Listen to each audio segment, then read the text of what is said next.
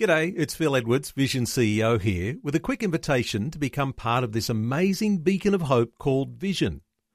Together we can put our love into action to help people of all kinds build or rebuild their lives on the truth of God. Please consider the part you can play during our upcoming Visionathon appeal, remembering that it's your support that makes Vision possible, including this podcast. Audio on demand from Vision Christian Media. Jesus said, "If you hold to my teachings, you are really my disciples. Then you will know the truth, and the truth will set you free." A man made an appointment to see me for counselling. As he entered my office, he looked nervous and told me that he was about to confess something of which he was very ashamed. He then began to tell me of some personal failure in his life. As he proceeded to unload his burden of guilt, his sense of relief was almost tangible. Then he said, "I've been carrying this around for years. You're the first person in whom I felt safe to confide." I shared with him a great truth, and it's this, that Satan's power is in darkness. As long as we hide and cover up, he has power to control us. But the moment a sin is brought into the light, its power is broken. The truth sets us free. What surprised me was his statement that I was the only person with whom he felt secure enough to share this struggle. The message he had received in a church environment was that failure is unacceptable. Is this an unspoken message we give in Christian circles? If it is, then we're actually contributing towards bondage and not freedom.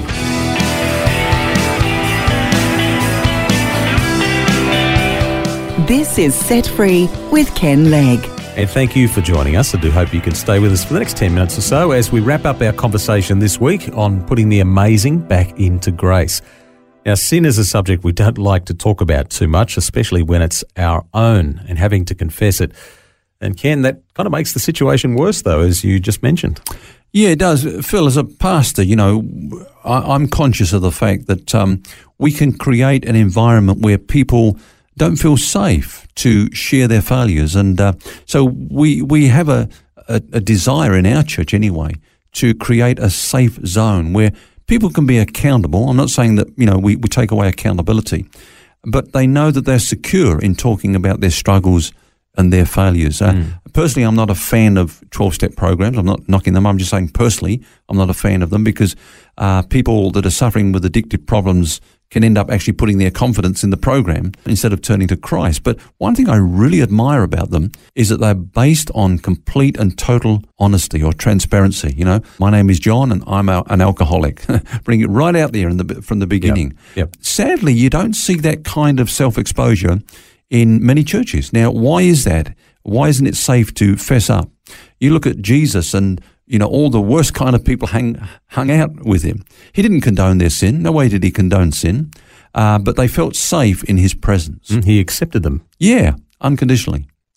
So what if someone's listening now and they're struggling with some area of sin? It's come to mind. What would you say to them to help them? Well, the first thing I would say to them is, look, if you fall into sin, fall forward. Every Christian will sin. There's no doubt about that. No one's perfect. So anyone who says, I don't sin, is basically saying they're perfect. No one's perfect. So we all sin. But the question is, which way will we sin when we fall? Will we fall backwards or forwards? A person who falls backwards actually believes that when we fall into sin, we can only expect condemnation from an angry God. Therefore, that person will draw away from God. But a person who falls forward is one who knows that actually they're already forgiven. Jesus has dealt with the sin question on the cross. And this one is confident that as they draw near to God, they'll not only receive his mercy, but also grace to help them in their future struggles so that they can stand strong in the future. Yeah, I guess it's easy when you sin to be kind of frightened by God's anger or the threat of his anger, but that's not what we should be doing. We should actually be drawn to him in repentance. Well, the Bible says actually it's the goodness of God that leads us to repentance. Yeah. So it's when we get a revelation of just how good and loving and gracious God is that it melts us and actually transforms us. But, when a Christian sins, they need Jesus. They need Jesus. He's the only one that can help them, but they need him like the sick needs a doctor. When a sick person goes to see a doctor, the doctor doesn't get angry with the patient and start shouting at him. Yeah. He doesn't attack the patient. He attacks the sickness. And that's what Jesus does. He attacks our sin. He doesn't attack the sinner, or the one that's sinning, I should say.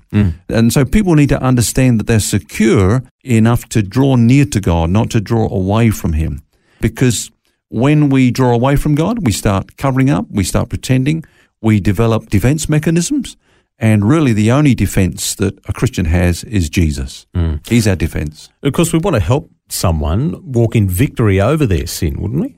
Absolutely. So how do we do that? The way I would do it is, first of all, get them to ask the question, why did I do that? What is sin all about? See, sin for the Christian is always a choice. People that say, well, I couldn't help it, that's not going to help them in the long term, because that's not what the Bible says. The Bible actually says sin won't have dominion over you because you're not under law but under grace. So therefore, we've got to ask the question then, why did I yield to the temptation when I had power to resist it? Why did I go that way? We need to understand that we all have legitimate needs, and temptation is the enticement to have those needs met through illegitimate means instead of turning to Jesus. So what I'm saying there, Phil, is that our sin is what we run to for comfort and relief during difficult times. When really we should be running to God during those Exactly. times. Now you look at, when Jacob left Laban and brought Rachel with him, she brought some household idols with her. Now you've got to say, why did you bring those? Just in case Jacob's God was not enough. Yeah. I can always turn to these. As it didn't work out. Yeah.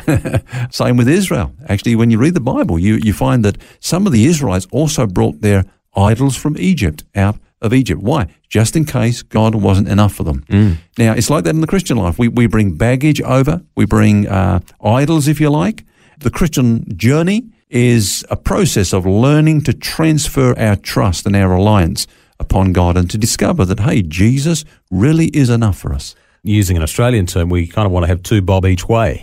Yeah, that's right. We actually need to put all of our faith and trust into Jesus. The Bible gives us great hope concerning not only victory over the sin, but eventual total deliverance from it, doesn't it? Yeah, I think it's good to study the Bible doctrine of sin. What does the Bible actually teach from a Christian's perspective? Let's get a biblical perspective of the doctrine of sin. When the angel announced the birth of Jesus to Joseph, this is what he said: "You will call his name Jesus, for he will save his people from their sins." So the ministry of Jesus to us is to totally save us and set us free and deliver us from sin. God's total solution to our sin problem is Jesus. Now, that means we need to look at this in three tenses. In the past tense, it means that when he died on the cross, he saved us from the penalty of sin. So the Bible calls this justification. It means that God doesn't impute sin to us even when we sin. He doesn't impute that to us. He imputes the righteousness of God to us. We are justified. That's the past aspect of our salvation. But then there's the present aspect of our salvation, which is that we have been set apart from the power of sin. We've been delivered from the dominion where sin reigned, and now we're in the realm of grace. We've been talking about that this week, Phil. And that's sanctification. Sanctification, that's the word, which means that we're being set apart from the power of sin, and we can experience freedom from sin's dominion. We can discover, hey, yeah, this thing is real.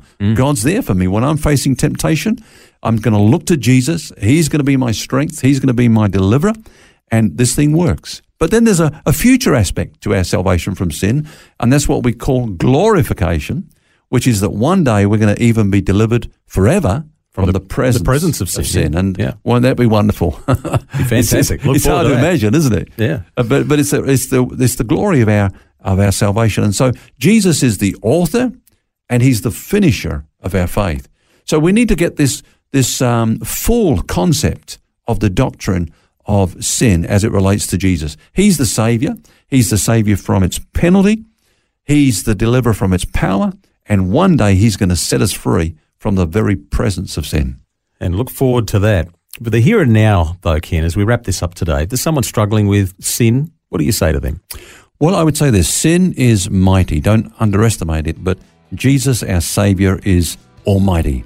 Now, he that began a good work in us, he's the one that will bring it to completion. He's the author and the finisher of our faith. So don't focus on the sin and don't get obsessed with the sin, but focus on Jesus. Because whatever you focus on, you give strength to. And if you keep focusing on sin and your failure, then you'll just go under. But focus on Jesus and what he's promised to do on your behalf.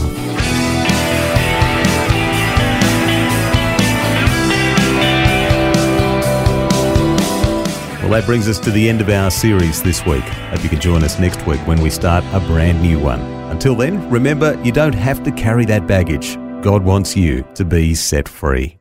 For books, DVDs, small group studies and other resources from Ken Legg, including the book Grace Roots, which features topics from today's message, shop online at vision.org.au. That's vision.org.au.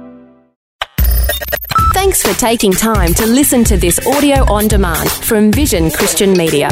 To find out more about us, go to vision.org.au.